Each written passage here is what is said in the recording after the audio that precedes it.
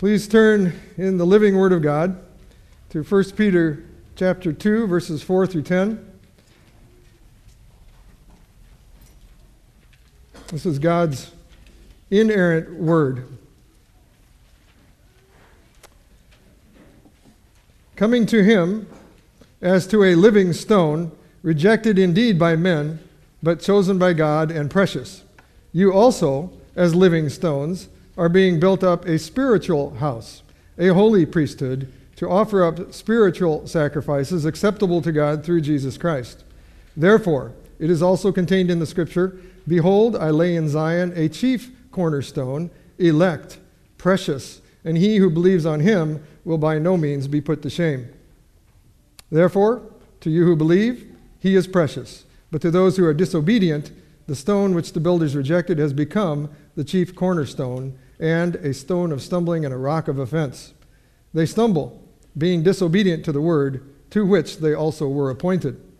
But you are a chosen generation, a royal priesthood, a holy nation, his own special people, that you may proclaim the praises of him who called you out of darkness into his marvelous light, who once were not a people, but are now the people of God, who had not obtained mercy, but now have obtained mercy. Father in heaven, we do come now as your children by faith, so that we might grow in faith, and we desire to have hearts which honor you by our obedience to your word, our teachability. And, O Lord, fill us with your Spirit now and open our eyes that we might behold the wondrous things in your precious word in this part of your revelation. And we ask this in the name of Jesus Christ, our Lord. Amen. Amen. Please be seated.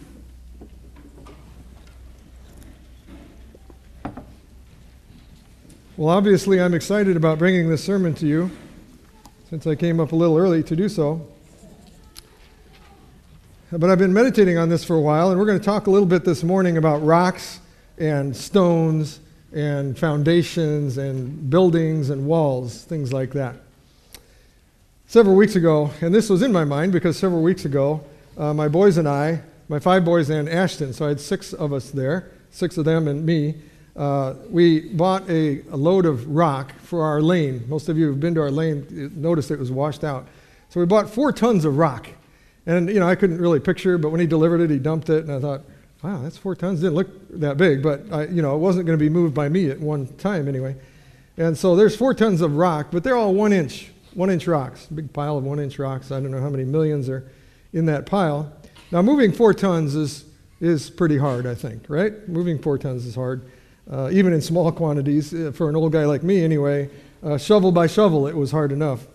But I had good helpers, and we just moved it a short distance. It wasn't like we moved it like they did, that I'll mention here in a minute, about how far they had to move the rocks to build the temple, and huge rocks. So our job wasn't impressive, but we got it done by the grace of God. So I was thinking about rocks lately. That isn't why I picked this. The Lord led me to this some months ago, and I've been meditating on it.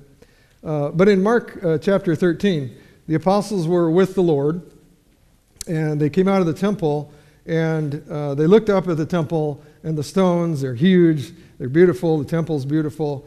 And it says in Mark 13:1, as Jesus went out of the temple, one of his disciples said to him, Teacher, see what manner of stones and what buildings are here. They were in awe of the size of this place. And it'd be kind of like us, I think, if we grew up in mud huts or something, and somebody brought us and put us down at the base of the Sears Tower, and we looked up. It'd be almost incomprehensible. How did this get built? And, it'd be an amazing experience. And the disciples, of course, and most people who saw the temple, Herod's temple, especially if they didn't live in Jerusalem, were amazed by it, by its size and the way it was built and its beauty. And to them, it appeared eternal. This place is not going anywhere. The foundation stones are massive. And so they were shocked, of course, when the Lord said to them, well, not one stone is going to be left on top of another here. They would all be thrown down. So the people then had a lot of security in this place, in this building, a lot of identity in it, in the temple. And they just could not imagine that being destroyed. And that temple was not the one built by Solomon. That was but it was still beautiful. It was still an amazing building. Now, regarding the original temple, though, that was built by Solomon, in 1 Kings 5, it says, King Solomon raised up a labor force out of all Israel. And the labor force was 30,000 men, and he sent them to Lebanon, 10,000 a month in shifts. They were 1 month in Lebanon and 2 months at home. So there's a continual cycle of a large number of people going there. And then it goes on a little later. Solomon had 70,000 who carried burdens. 70,000 men just carried burdens. And 80,000 men who quarried stone in the mountains. 80,000 men were cutting these huge stones for this building. Besides 3,300 from the chiefs of Solomon's deputies who supervised the people who labored in the work. So they were the foremen. They kind of kept the work going. And it says, the king commanded them to quarry large stones, costly stones, and hewn stones to lay the foundation of the temple. The size of this, the scope of this task is just huge. It's hard for us to even imagine. You know, they didn't have Microsoft, whatever that program is that helps you develop that. They didn't have anything like that. Oh, project management software. And so it took them a long time and many, many men to build this. And many of the passages that come later in 1 Kings emphasizes the laying of the foundation especially, because a good foundation, of course, was necessary for a large stone structure like they were planning to build. It used very large stones. So to this day, on the western wall of the Temple Mount, there is one huge foundation stone. It's probably not the original, it's worn, but it's still a testimony to the size of the original stones. That stone, they say, is estimated to be 500 tons. I don't know, I can't picture that. 500 tons, one stone. And there was no machinery. The things that I read online, it said no machinery we even have now can pick up a 500-ton stone and move it around, and they moved it a number of miles there. So that rock is not going anywhere. It will stay there a long time. It will support a lot, although it's not now, but it could support a lot. Solomon, the son of David, built a house for God. You know, his father David prepared many things for him to do so. So Solomon built a marvelous building. But something better, a better temple was coming. And I'm not talking about Herod's. There was another son of David, the Lord Jesus, who has built God's spiritual house and is its foundation. Solomon's temple was destroyed.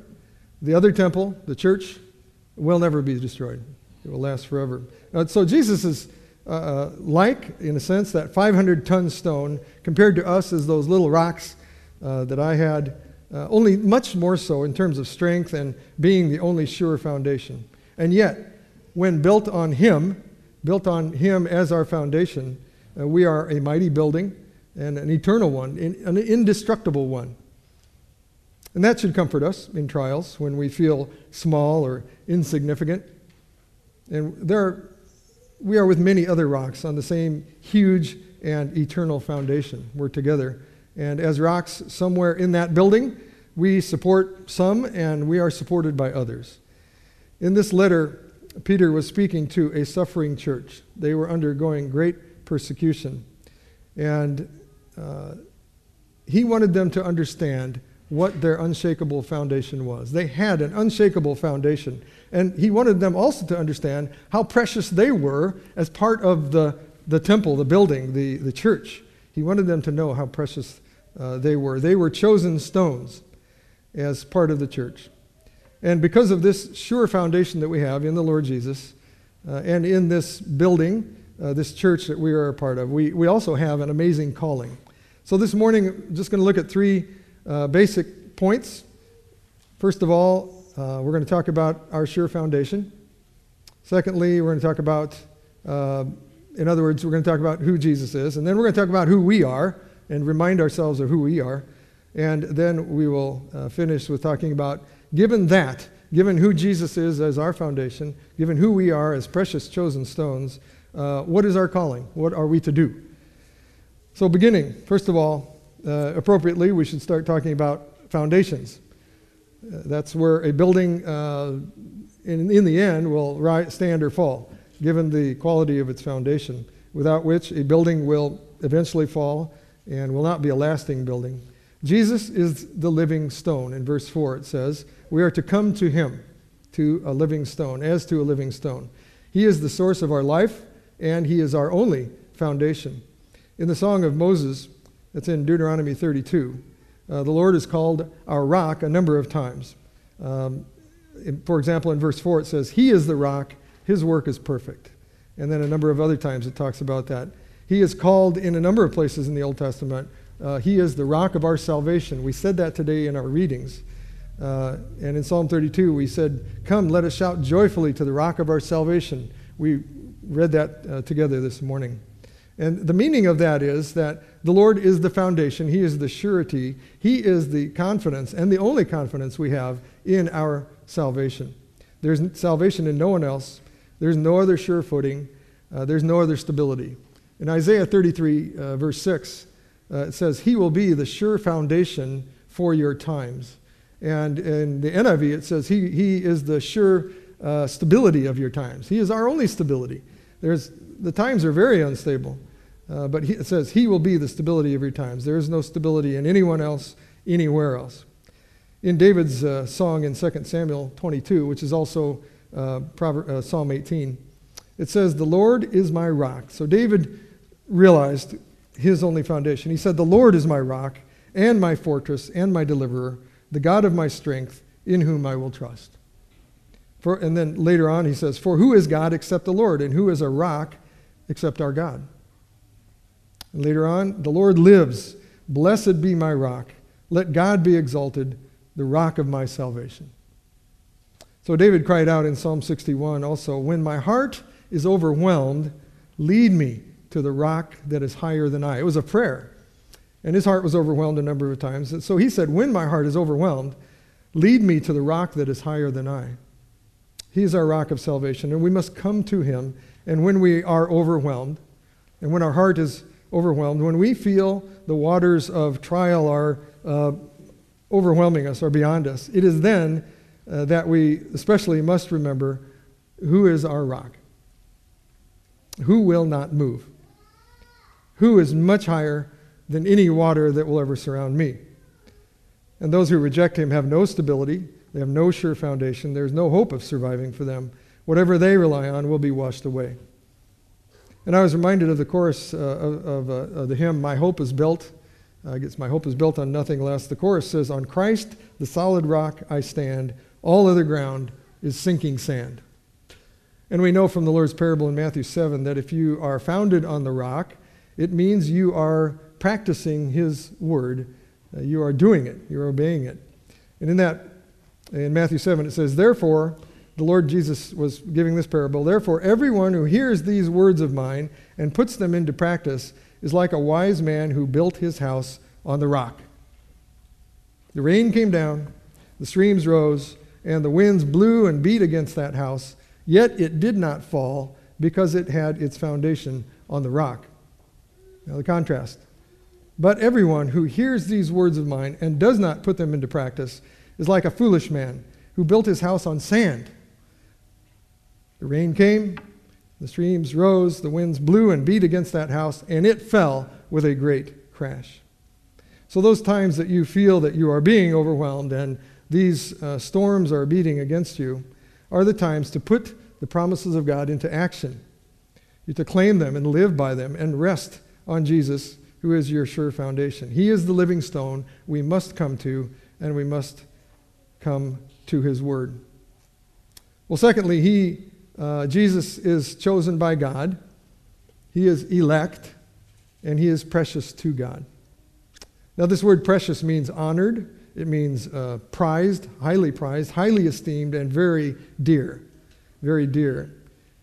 And I would ask this morning, we should all ask each other, ourselves and each other, is he becoming more dear to you? Is he precious beyond all else, anything you can think of? And is he becoming more so? Matthew Henry said he said it in three ways. Matthew Henry said he is precious in the excellence of his nature, in the dignity of his office, and in the glory of his services, his actions. So he is the chosen one. He is the anointed one. He is the Messiah. He is our Savior. He is the Lord. He's our Master. And then he is also our prophet, priest, and king. In his offices, he is also precious. And as our rock, he is invincible. He has invincible strength, and he endures forever. He is our precious foundation, and he is glorious. Well, going on in the text, verse 6 says, "Therefore, it is also contained in the scripture, Behold, I lay in Zion a chief cornerstone, elect, precious. Therefore, to you who believe, he is precious. But to those who are disobedient, the stone which the builders rejected has become the chief cornerstone, and a stone of stumbling and a rock of offense. They stumble, being disobedient to the word, to which they also were appointed."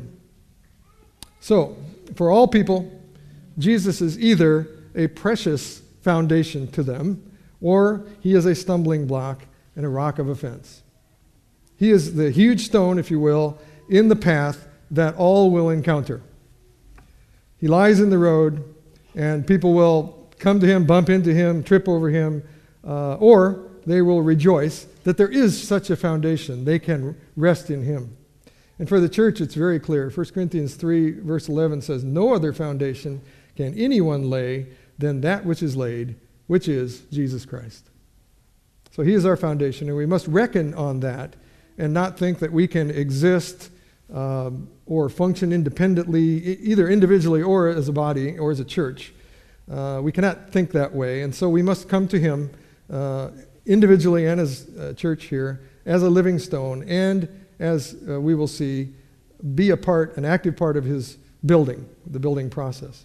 We must come to him in recognizing that he is our only foundation, and we are supported by him, and through him then by the church he is building. If you would turn with me to one of the major cross-references related to our building, turn with me to Ephesians chapter 2. Ephesians chapter 2, verses 19 through 22.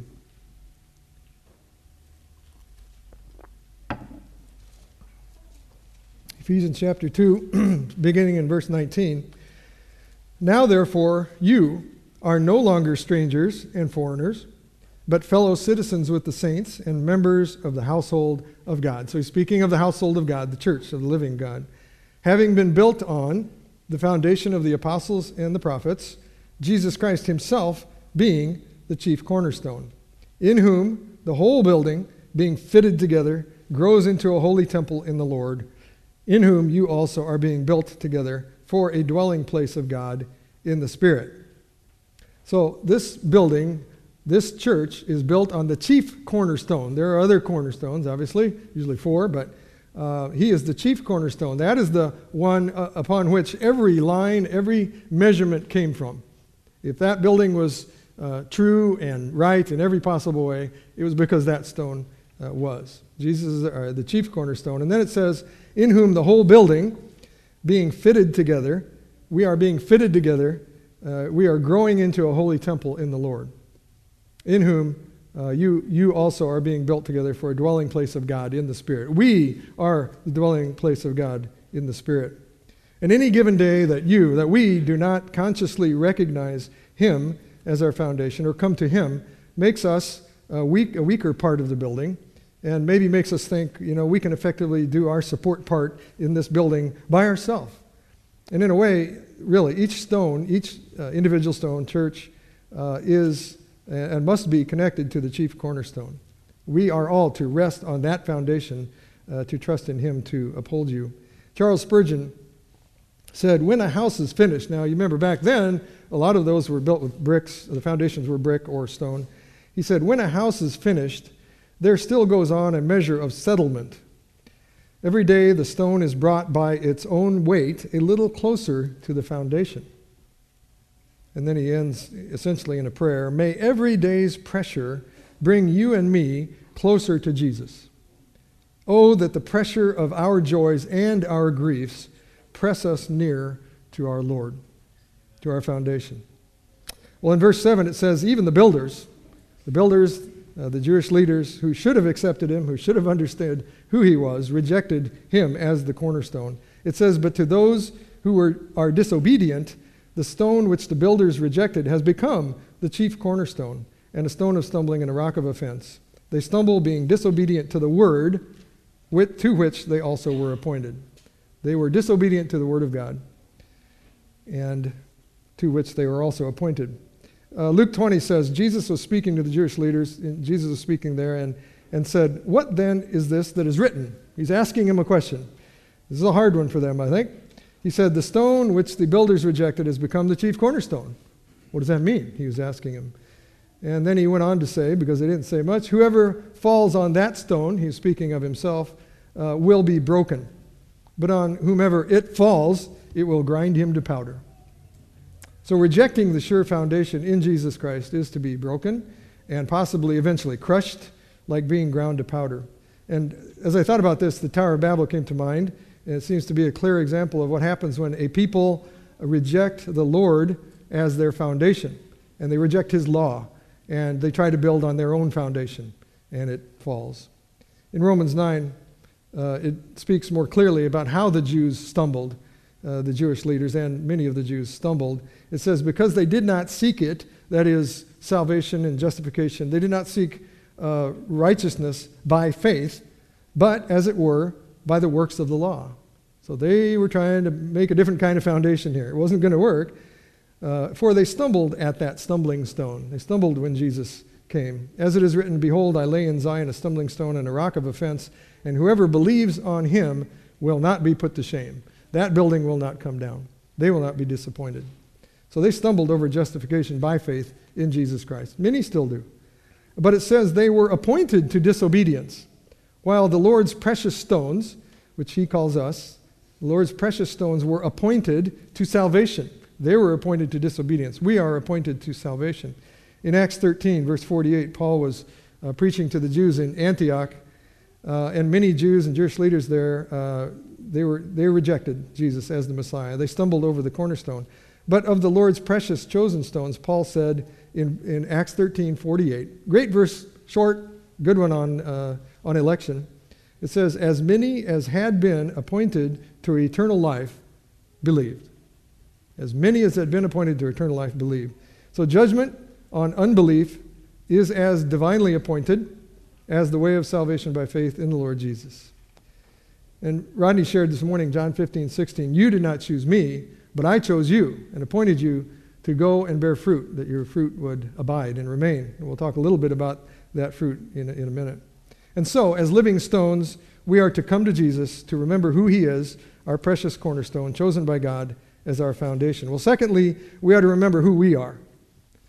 So we really must remember who our foundation is, and then we need to be remembering who we are. We are his people.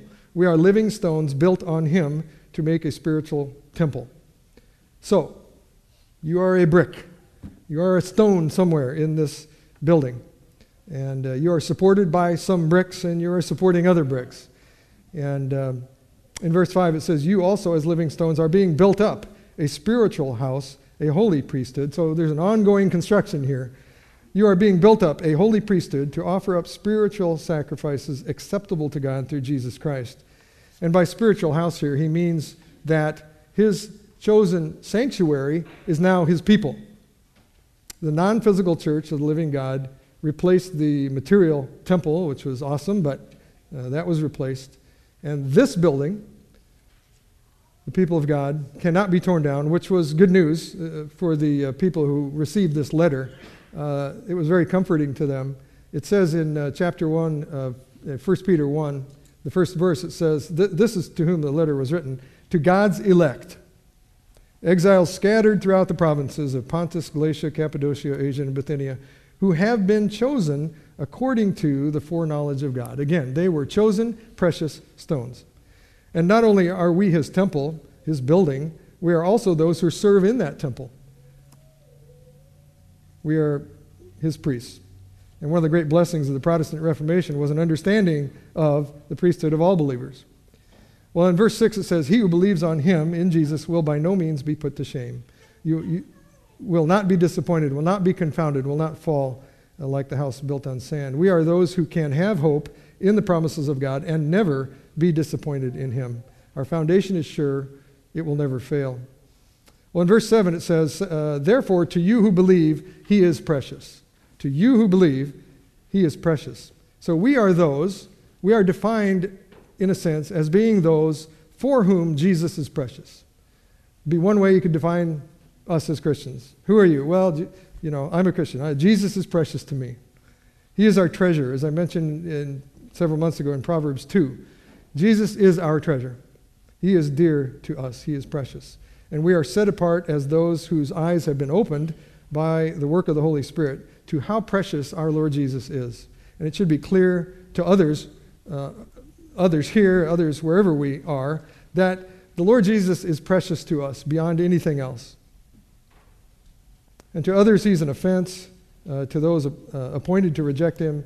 And we don't know who those are. So we are called to proclaim the gospel of the kingdom of light. And I'll mention that in just a minute. And then in verse 9, it says, but you, and it's a very strong contrast here. You're not those who stumble, but you are a chosen generation, a royal priesthood, a holy nation, his own special people, that you may proclaim the praises of him who called you out of darkness into his marvelous light. That's who you are. And each of these four characteristics are from the Old Testament. And really, it's one.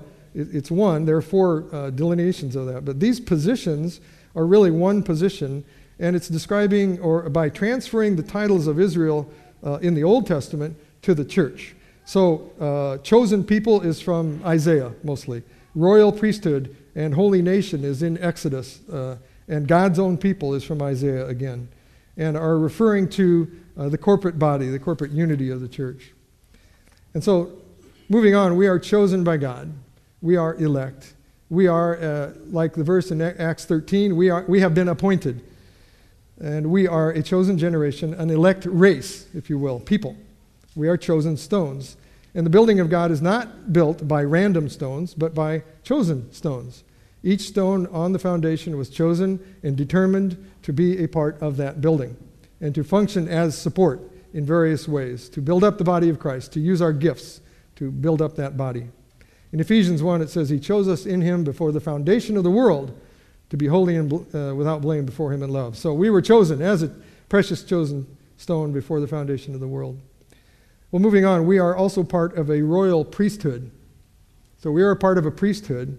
And it says in another part of this that we are a holy priesthood. We have been set apart. We have been consecrated to offer up living sacrifices and worship to our God. And because we are royal priesthood, we belong to a king. We are priests in service to our king. And we have a role in coming near to him and in serving in his presence.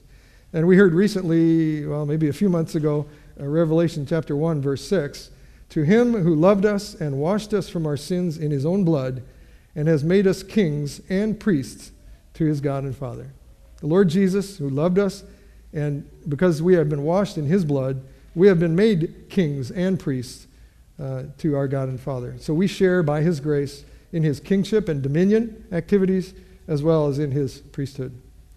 We are not only the stones that form the temple or the building, but also the priesthood that serves in it. We are a holy priesthood, consecrated, separated for his service. In Acts 19, Moses was on Mount Sinai, and God said to him to tell the people, now therefore, if you will indeed obey my voice and keep my covenant, then you shall be a special treasure to me above all people. For all the earth is mine, and you shall be to me a kingdom of priests and a holy nation. And then lastly, we make up a holy nation. We are one body. We are a holy people. But lastly, we are God's own special people. In the King James Version, it uses the word peculiar. And we are special to God. And Peter is not saying that Christians are odd or unusual people. We are set apart. Even the world looks at us maybe that way. But what this passage is communicating is that Christians or believers are people who belong to God. They are his own possession. Another way of saying it would be we belong exclusively to him. And so we must remember who we are. Like the Lord, we are also precious and chosen. Same words are used for us. He is the precious chosen stone. We are precious chosen stones. Well, moving on, because of who we are, because we are precious and chosen stones in this building, we must remember our calling. What is our part in this building? As part of that, we have a purpose in this priesthood we're a part of. And basically, there are two of those. First of all, in verse 5, we are to offer spiritual sacrifices acceptable to God through Jesus Christ. That's one of our responsibilities, one of our joys, is to bring sacrifices acceptable to Him. Secondly, the second one would be we are to proclaim the praises of Him who called us out of darkness into His marvelous light in verse 9. But first of all, our sacrifices are made acceptable only through Jesus Christ. So we bring them in His name because of what He has done through His merits, not for any gain. You can't gain salvation, but to express our praise and our adoration of our King, of our high priest. Romans 12:1 says, I beseech you, therefore, brethren, by the mercies of God, that you present your bodies a living sacrifice, wholly acceptable to God, which is your reasonable service or your reasonable worship to me. And the book of Hebrews helps us learn what this means a little more, where it talks about the better sacrifice made by the Lord for us. It replaced the animal sacrifices. And now about our sacrifices of obedience and praise in our worship, even this morning. Hebrews 11 verse 4 says, by faith Abel offered to God a more excellent sacrifice than Cain. Well, what was that? It was an acceptable sacrifice of obedience because it was given in faith. And our sacrifices made by faith in Jesus are acceptable to Him. And as the priest also had to be clothed in a very special way back then, the Scriptures made it very clear what they were to wear. We also come clothed in Christ's righteousness alone when we bring these sacrifices and these offerings to Him. Hebrews 13, verse 15 says, by Him let us continually offer the sacrifice of praise to God, that is the fruit of our lips, giving thanks to His name. So one sacrifice each Lord's Day is to worship Him with our mouths and with our singing and as we read the Word together. So the fruit of our lips should be a sacrifice to Him. And then in that same section in Hebrews 13, it says, but do not forget to do good and to share, for with such sacrifices God is well pleased. So also our actions of faith, sharing and doing good. And so as members of His priesthood, we're to worship Him in every possible way, in our thoughts, words, and actions. And our sacrifices are acceptable to God because they're essentially part of Christ's sacrifice. Well, second, our second task as members in this priesthood is, verse 9 says, to proclaim the praises of Him who called us out of darkness into His marvelous light. In Romans 15, Paul knew this very clearly. This is what Paul said. He understood. He said, He, God, gave me the priestly duty of proclaiming the gospel of God. Paul knew it very clearly. We should know it clearly that we have the duty to proclaim the gospel of God. And then it goes on in verse 5, this is Romans 15:16. He gave me the priestly duty of proclaiming the gospel of God so that the Gentiles might become an offering acceptable to God, sanctified by the Holy Spirit. So we have that same priestly duty, and then those who hear by the grace of God and repent and believe become more acceptable sacrifices to bring before Him. So what are we to proclaim? First of all, we are to proclaim the gospel. We are to proclaim that He called us. He chose us out of darkness, and that He is still calling people through us to turn from darkness. And Rodney was sharing about the hospital this morning and how it's kind of a dark place. And there is Tabitha, a light there, and we are to proclaim in every way we can that it is possible. The Lord is calling people out of that dark kingdom into the kingdom of light. To live in darkness gives no hope. In the parable of the wedding feast, the Lord said of those not invited to the feast, take them away, cast him into outer darkness, there will be weeping and gnashing of teeth. So as His children, called out of darkness, we are now to proclaim His salvation and redemption and hope to those who are in darkness. They're all around us, and they need to know that there is another kingdom. There's a kingdom of light. And secondly, as those whom He chose to live with Him in His marvelous light, we are to proclaim that He is still calling people into that light. He's calling them out of that darkness into this marvelous light, into the kingdom of light. So as children called into His light, who have been illumined, His light has been shown into our hearts through the Holy Spirit, we are now to proclaim His holiness and his kingdom of light and hope. And that there is hope and a way to see. There is a way to see. There's a way to move forward in this kingdom. Ephesians 5:8 says, "For you were once darkness, but now you are light in the Lord. Walk as children of light." And as children of light, we should speak of the kingdom of light. 2 Corinthians 4 says, "For it is the God who commanded light to shine out of darkness, who has shown in our hearts to give the light of the knowledge of the glory of God in the face of Jesus Christ." So the Holy Spirit has shown into our hearts the light and gave us the light of the knowledge of the glory of God. And Jesus is our light. He is the light of the world. He is the light of the kingdom. And we are to seek first his kingdom and his righteousness, and we are also to proclaim him to a world in darkness. Well, then moving on in verse 10, it says, "We are those whom he chose as his people," as part of his family. So we are to proclaim his kindness in that he would choose anybody, any sinner, to be special to him, to be his people, to be in his family. R.C. Sproul put it this way, I like his quote, "The question is not, why is there only one way to God, but why is there even one way?" And the Gentile Christians back then, they must have been amazed. We're his people? They didn't know what it meant to be a people because they didn't understand what it meant to be a covenant people of God like the people of Israel. But the people of Israel were unfaithful to that family covenant. But these people that I mentioned earlier in the dispersion, they were told, "You are God's special people." And until hearing the gospel and believing it, they didn't know what it was apart to be a people. Maybe a culture, but not a people. Certainly not the people of God. But here they're encouraged to know this. And so are we. We must, I think, often think of who we are. Think of who he is and who we are to go forward to do what we are called to do. Hosea 2 says, the Lord says, "I will have mercy on her who had not obtained mercy. Then I will say to those who were not my people, 'You are my people.' And they shall say, 'You are my God.'" And so we're reminded of this every week. We come here to worship. We basically are saying the same thing. We're saying, God is saying to us, "You are my people." And we are saying in joy, "You are my God." Matthew Henry put it pretty strongly, I thought. He said, "The people of God are the most valuable people in the world. The rest are not a people, good for little." Well, last, I'd like to talk about God's mercy a little bit. We are those who God chose to obtain mercy. We have obtained mercy, and God chose that to be so. And so, as those who have obtained mercy and know his mercy through the sacrifice and the atonement of the Lord Jesus on the cross, we are now to proclaim his mercy and forgiveness to all who will repent of their sin and by faith come to him as their only foundation. And for a suffering church, back then and now, knowing that they are elect and part of the people of God is a great comfort. And they, back then, were able to testify of the mercy of God to a world who knows little of mercy.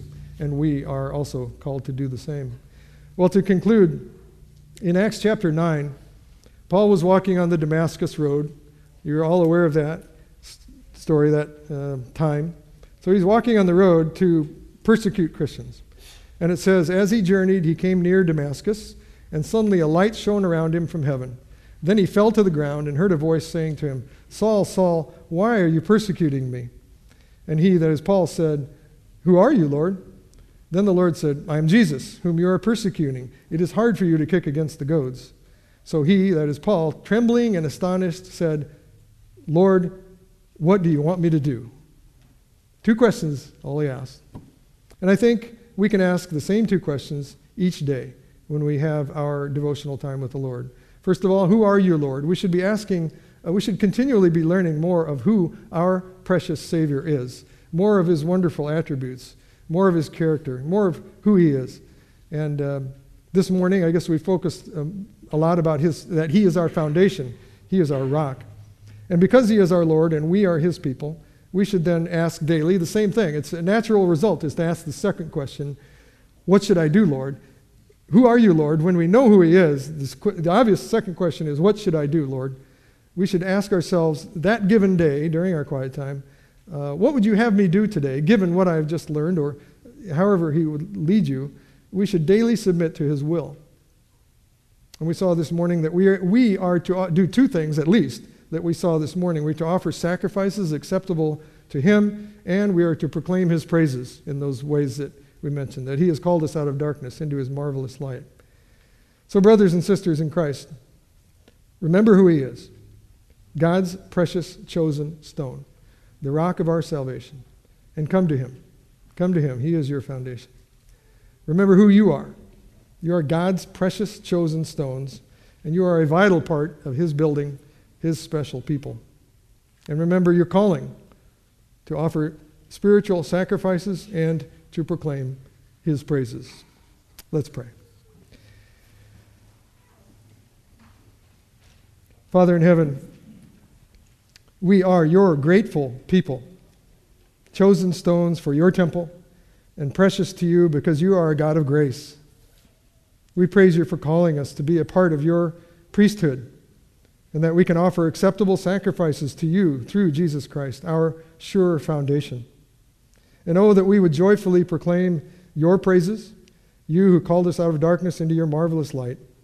Lord, help us to daily remember who you are and grow in an understanding of how precious you are, Lord Jesus, how precious your blood is that was shed for us, and that we would worship you. Lord, help us to remember who we are and to proclaim you. You are precious, and we do love you. And we come as your living stones to rest on our eternal foundation. And we pray, and we go forward to serve you now in the name of Jesus Christ, to whom be glory forever and ever. Amen.